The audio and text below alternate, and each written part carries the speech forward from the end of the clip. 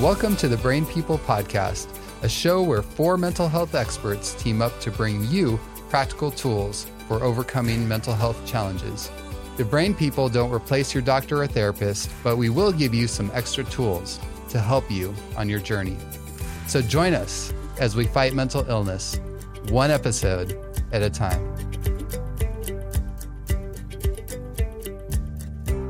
Hey there, all you beautiful minds. This is the Brain People Podcast. My name is Jonathan. I'm your host, and I'm here with my co-host today, Amanda. Hello, Amanda. How are you doing today? I'm good. Thank you for asking. So today's episode, we're going to be focusing on the basic tenets behind our favorite psychotherapy called cognitive behavioral therapy. The reason why Amanda is co-hosting with us today is because she is our in-house expert on CBT. Can you give us just a brief background of your experience with CBT, Amanda? Oh, I've used it in all different sorts of things with substance recovery. I've used it especially with depression and anxiety programs, and just in individual therapy, and too with kids, and you name it. So you've been doing this for many years is what I'm gathering, right? Many more than I'm alive. I've been alive. So let's jump into just the first question I have for you is exactly what is CBT, or cognitive behavioral therapy? Cognitive behavioral therapy is a 3-component approach to therapy, and it's basically how your thoughts affect your feelings and your behaviors, but also, too, how your feelings and behaviors affect each other and how they also affect your thoughts as well. So how is CBT different from some other types of psychotherapies that came before it? Like psychodynamic therapy was mostly focused on looking at your past and that sort of thing. And so they'd spend a lot of time really delving into, your relationship with your mother and your father and all of those dysfunctions that might come up in a therapy session. And CBT more looks at where can we go from here versus spending all that time. There can be some help in going back, because that's often where we find some of the beginnings of our thoughts and beliefs. But most of the time is focused on how can I change those thoughts? So psychodynamic therapy, to my understanding, was a Freudian, for those of you that have heard of Sigmund Freud, it was the therapy that he really developed. And can you talk a little bit about the founder of CBT specifically? Yes. So Aaron Beck is the founder of cognitive behavioral therapy, but he didn't originate with the concepts of it. So it actually goes back to the early 1900s, where you have behavioral therapists, and then separately you have cognitive therapists.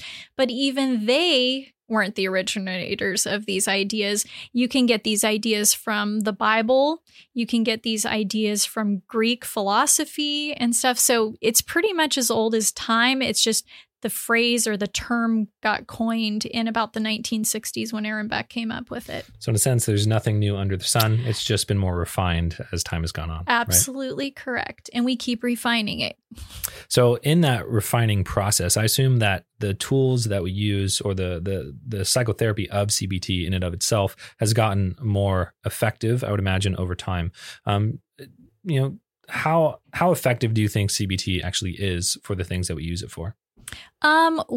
Studies show that it's quite effective with all sorts of things like substance abuse. It's appropriate, especially for anxiety and depression. And if you know something about anxiety and depression, those are actually umbrella terms. And so there's lots of other diagnoses that fall under. So like under anxiety, you would have like PTSD and OCD and, other things like that. And then under depression, you'd have like bipolar and major depressive disorder, and even seasonal affective disorder and that sort of thing. So when we say those, we're actually talking about a lot more than just anxiety and depression. And one thing I think to jump off of that is it's not just for individuals, right? We also use it not only in groups, but in, relationship, right? When we talk about cognitive interpersonal therapy is really just an extension of CBT, right? Yeah. And there's probably about at least 20 different types of cognitive behavioral therapy that have come up out of just that too. What are some what are some of those, maybe the more popular ones that you can just speak on? Yeah, there's actually one called solution-focused cognitive behavioral therapy, or not solution-focused, I'm sorry, trauma-focused. We were just talking about solution-focused. That's another type of therapy, not CBT. But solution-focused cognitive Trauma-focused cognitive behavioral therapy is based in the idea that, we do have traumas and things like that. And one of the ways that we can come out of those traumas is talking about the trauma, but getting sort of a desensitized response to it as we talk about it and work through that. But then one of the most popular ones I would say is probably DBT, or dialectical behavioral therapy.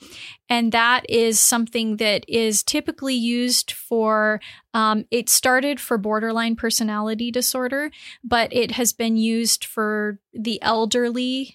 It's also been used for parasuicidal behaviors and stuff. And what we mean by parasuicidal is people who tend to cut or self-mutilate or talk about those things or do risky behaviors, but they're not necessarily intending to die. Sometimes it's more of calling attention to the extreme turmoil and emotions that person is experiencing. And so it's actually really good for that too. Okay, great. What are the specific components of CBT? We've talked a little bit about what it is, where it comes from, who some of the founders of it and what we use it for, but let's actually get into some of its tenets or, underlying ideas. What I love about it is it's actually quite simple, but it's so profound at the same time. So typically, every single one of my clients is coming to therapy for the same reason, whether it's group therapy or individual therapy, families, couples, whatever. They're coming for the same reason. I'm not feeling the way that I want to feel. And I'm not feeling feelings I want to feel. And I'm not doing behaviors that I should be doing, or I'm doing behaviors I shouldn't be doing. What they don't realize, though, is that it's actually the thoughts behind those feelings and the thoughts behind those behaviors that's really leading them to do those things. So usually I start out by telling people, what's the hardest of those three, thoughts, feelings, or behaviors to work with? It's typically the feelings. When we're feeling something, sometimes you can't convince me of anything else until I'm feeling something different. But we can actually change our behaviors to feel something different. So say, for example, I'm feeling a lot of guilt and shame. Well, I might be ignoring that and trying to use alcohol, drugs, substances to avoid that feeling. And so what's that going to make me feel more of later? More guilt and stuff. So you see that cycle happening. Well, what if I change the behavior? What if when I felt that guilt, I decided, you know what, I'm going to go talk to the person that I've hurt or harmed? Wouldn't that necessarily change that guilt into something, positive instead? Absolutely. But what keeps me from doing that behavior? Maybe the thought of, I'm a horrible human being. And so then I don't want to do the right behaviors, which then it means I'm not going to change the way I feel. But what if I changed that thought? What if I recognized I was mindful of that thought and then I worked on that thought? And typically we do this with a therapist because sometimes it's nice to have somebody outside of our brains helping us figure out what's in it. Shameless plug. And so that person can help us, one, recognize what those thoughts are. And that's typically what a therapist does, is spends a lot of time, not just focusing on the content of what the person is saying, but the context, like what might be behind that, what might be the thoughts and beliefs be behind us saying these things. It's kind of funny, actually. Sometimes my clients will go, how did you know it was in my head? And I go, well, if I know how you're feeling and how you're behaving, usually that's a direct indication of what you might be thinking. And I don't get it perfectly right all the time, but it's so much easier to recognize somebody's thoughts when you look at the behaviors and feelings. So when you go back and you change that belief or that thought now to, hey, I've done something wrong and I'm feeling this guilt, but maybe guilt is actually my friend. Maybe it's like a good friend keeping me off the wrong path. And if I listen to that friend versus pushing it away with the drugs and alcohol and stuff like that, maybe I'd actually feel better. So guilt doesn't have to be my enemy. Maybe it's my friend. And now what are my behaviors going to be? Oh, I want to listen to the guilt. I want to recognize where I can get back on track. And now I don't have to feel so guilty anymore. So the, I guess in a little bit of a summary, some of the three core tenets of the CBT model are thoughts, emotions, and behaviors, right? And I think you said something early on there that a lot of people don't necessarily recognize that their thoughts, right, are sort of the precursor for their emotional state. Yeah. And I think a lot of people go throughout life thinking that it's the things that happen to him, right, that their emotions are simply a product of reacting to whatever those events are, without recognizing that intermediate step of having the thoughts there. So this is something I bring up with patients fairly often. And one of the pushbacks or the questions that I get is that a lot of patients have difficulty recognizing the thoughts that they're having associated with the event. In part, I think it seems like there's an explanation for that. And some of those thoughts are so automatic that we just don't recognize that they're there. But then there's also maybe like a context, as you said, that's sort of buried in our subconscious that affects our perspective on things. Can you speak a little bit into that? Yeah, it is very hard if you haven't spent a lot of time noticing what your thoughts are. And we actually have a term for that. It's called metacognition. And metacognition just means thinking about what you're thinking about. We don't do that a lot. We don't stop and go, oh, or we do it, but we don't realize we're doing it. Oh, I want to get back together with my boyfriend. Oh, yeah, that's not a good idea because he did this and that and whatever before. That's not appropriate. That's thinking about what you're thinking about. I was first thinking about getting back together with him. Now I'm realizing that's not a good thought because of the consequences that come down the road. So I hope that answered the question. It does. So how can we, if we don't naturally have that ability to be able to recognize what we're thinking when we're thinking it, how can we build that muscle, so to speak? Yes, that's what I was trying to answer.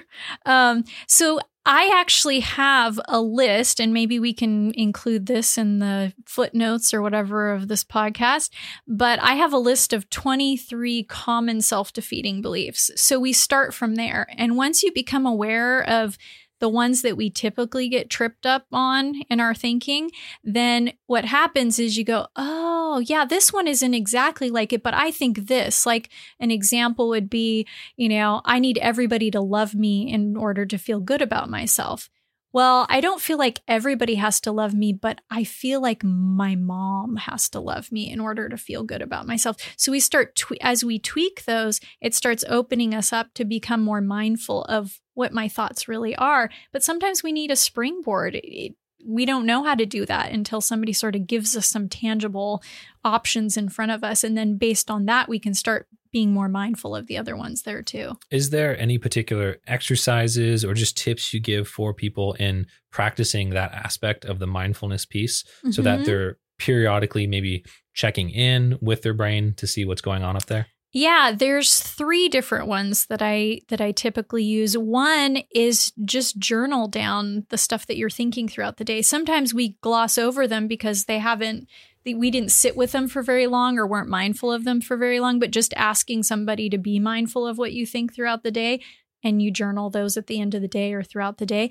The second thing that I encourage people to do is notice what they say. If I go throughout the day and I'm constantly apologizing for stuff, well, that might be connected to a thought I have about I'm a bad person, or I must be making all these mistakes, or I have to take responsibility for all the stuff that other people are experiencing, and just making that connection because I'm literally hearing the words that come out of my mouth when most of us don't even do that either. And then the third thing too is to notice our emotions. If you have maybe we can add this too, but just a list of typical emotions that we experience, but not just the main ones, but the ones that come off of those. Anger is one thing, but what about wrath and righteous indignation? Well, when we get to righteous indignation, that means, if I'm aware of that term, that means anger for a righteous cause. Oh, this happened, and now I'm feeling this righteous indignation. Well, maybe it's because of this, and I believe I have to do this based on it. So that third technique, that one's really interesting to me. But in giving people almost a description, or I should say, giving them the words to be able to describe the emotional states that they're feeling can in and of itself be very powerful. Right? Absolutely. Because most of us, we have like 4 feeling words that we use regularly. And sadly, one of those is bored or I don't know.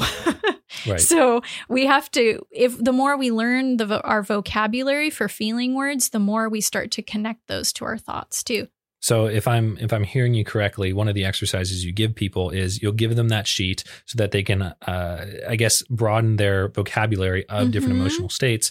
And then as they're going forward in the future, experiencing various emotional states, you have them identify the one that they're feeling in that present moment. And, aside from just, I guess, building more awareness, do you feel like that practice in and of itself has any additional benefit? Anytime we get to know ourselves better is a great thing. And that's what I love about, practicing cognitive behavioral therapy, is because you're becoming aware of your behaviors, you're becoming aware of your feelings, and you're becoming aware of your thoughts. I mean, there obviously are other things about us, but those are the main things that keep us doing the same thing over and over again. Yeah, I heard an interesting study about that whole idea of naming your emotions. And when we do that, even that simple process of coming up with a name for that internal state that we're feeling in that moment activates a different portion of our brain. And in doing so, pulls us away from some of those really intense emotional centers to a more logical center in our brain, and can, in that moment, very quickly make us feel a little bit better. Right? Absolutely. Same way when you probably give a diagnosis to somebody, they go, that's what I'm experiencing. It just is like, oh, now I have something to call it. It's like, I'm not the only person dealing with this. Other people deal with it too. So we've talked about a couple different techniques that you get people to help them identify some of those thoughts or emotional states. Where do you go from there? Well, usually I use a worksheet. And I think we're going to talk about that in another conversation. That'll be in a future episode. So you give them homework. Is that essentially what I'm hearing? That is one of the huge tenets of cognitive behavioral therapy. There is always homework. But it's not the kind of homework you get graded on, so you don't have to be scared. It's the type of stuff that is really helping you become better at understanding yourself. And so many of us, we're scared to be alone because we're such a mystery to ourselves. And this sort of like opens up that us until we are now, oh, I get me. And then we like to be around ourselves because I totally get me. So would you say that it's safe to say, if you don't do the homework, then your chances of success with CBT are very limited? Absolutely. So that's why I'm not always everybody's favorite person when I'm like, okay, you got homework. They're like, I already have real homework and now you're making me do more. And I say, well, this is actually not for me. This is for you.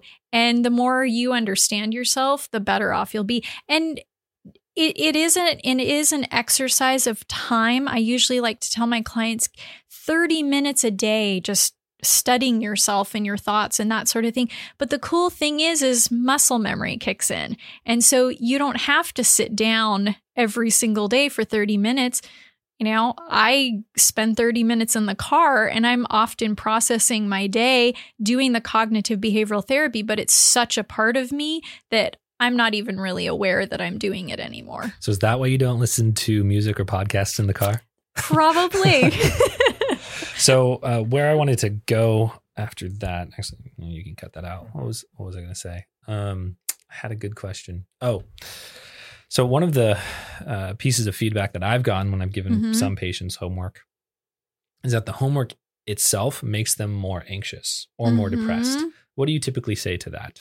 Well, I don't say anything necessarily right then. Usually what I say is like, well, let's do some of it together then. And then when you feel really comfortable, then you can take just what we did and duplicate that at home on a different thought or a different behavior or something like that. So that I don't ever want my clients to feel like they can't do something, because there's always a little bit of it. And I say, just do what you can. And you don't get this wrong, because it's what you're thinking, not what I want you to think. And so write down the stuff that you do. And I find that people are actually way better at it than they realize they're going to be. It's probably a little bit of that self-defeating belief of perfectionism. Yes, absolutely. Like, oh, I've got to do this 100% or I shouldn't do it at all. Right. What kind of therapy do you do? That way you're going to get the person's or the therapist's or psychologist's first type of therapy. They're always going to do the one that they like the most, and they'll tell you about that. But if you ask, do you do CBT? They might say, oh yeah, I do that, but they only have like a working understanding of it and stuff. So I would specifically ask, what kind of therapy do you do? And then if they say CBT, then go, oh, what kinds of things do you typically do as a therapist? But if you've already made the decision to meet with that person, expect homework, expect somebody who's more directive too. It's a lot like coaching and teaching and stuff. There is listening involved too, but also expect interaction. It's not like psychodynamic where they're sitting back you've seen those cartoons where they sit back on the couch and they don't talk and they're not even looking at their client and they're just taking notes and I see, how does that make you feel sort of thing. It's not like that. It's very interactive and it's a good conversation with your therapist. Yeah, there's a lot of feedback. It's not just emotional dumping of all your thoughts from the week, right? You should be expecting them to help you try to rethink about the things that you were experiencing, right? Yeah. And so if you're not getting homework, then maybe you're not doing full CBT. Is that what I'm hearing? Yes, I would say that. It doesn't mean you have to get it every week, but that's typically how it works. I don't give my clients homework every single week, per se, like a sheet or something like that. But usually there's reading involved and other types of things to notice this, or let's try working on this behavior and that sort of thing. That would be typical CBT. There's always something to do. And the great part about that is you're getting the most out of your therapy. It's not just, I'm here and wait another week until I come back. It's, oh, I'm actually processing what I learned in that hour. And by the next time I come back, there should be some more progress. So to summarize some of the discussion that we've had today on CBT, from what I got from it, it's a very effective, very highly researched therapy for a variety of different mental health conditions, including things like anxiety and depression and relationships and so on and so forth.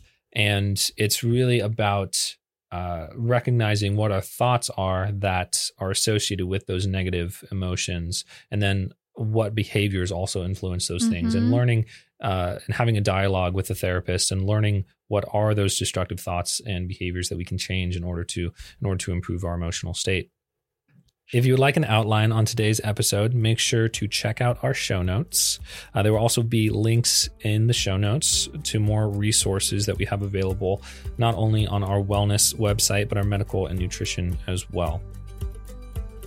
That is all for today. And if you only take one thing away from today's show, remember this: if mental illness is a whole person problem, then it must have a whole person solution. I'm Jonathan Edens. And I'm Amanda Anguish. And you've been listening to the Brain People Podcast.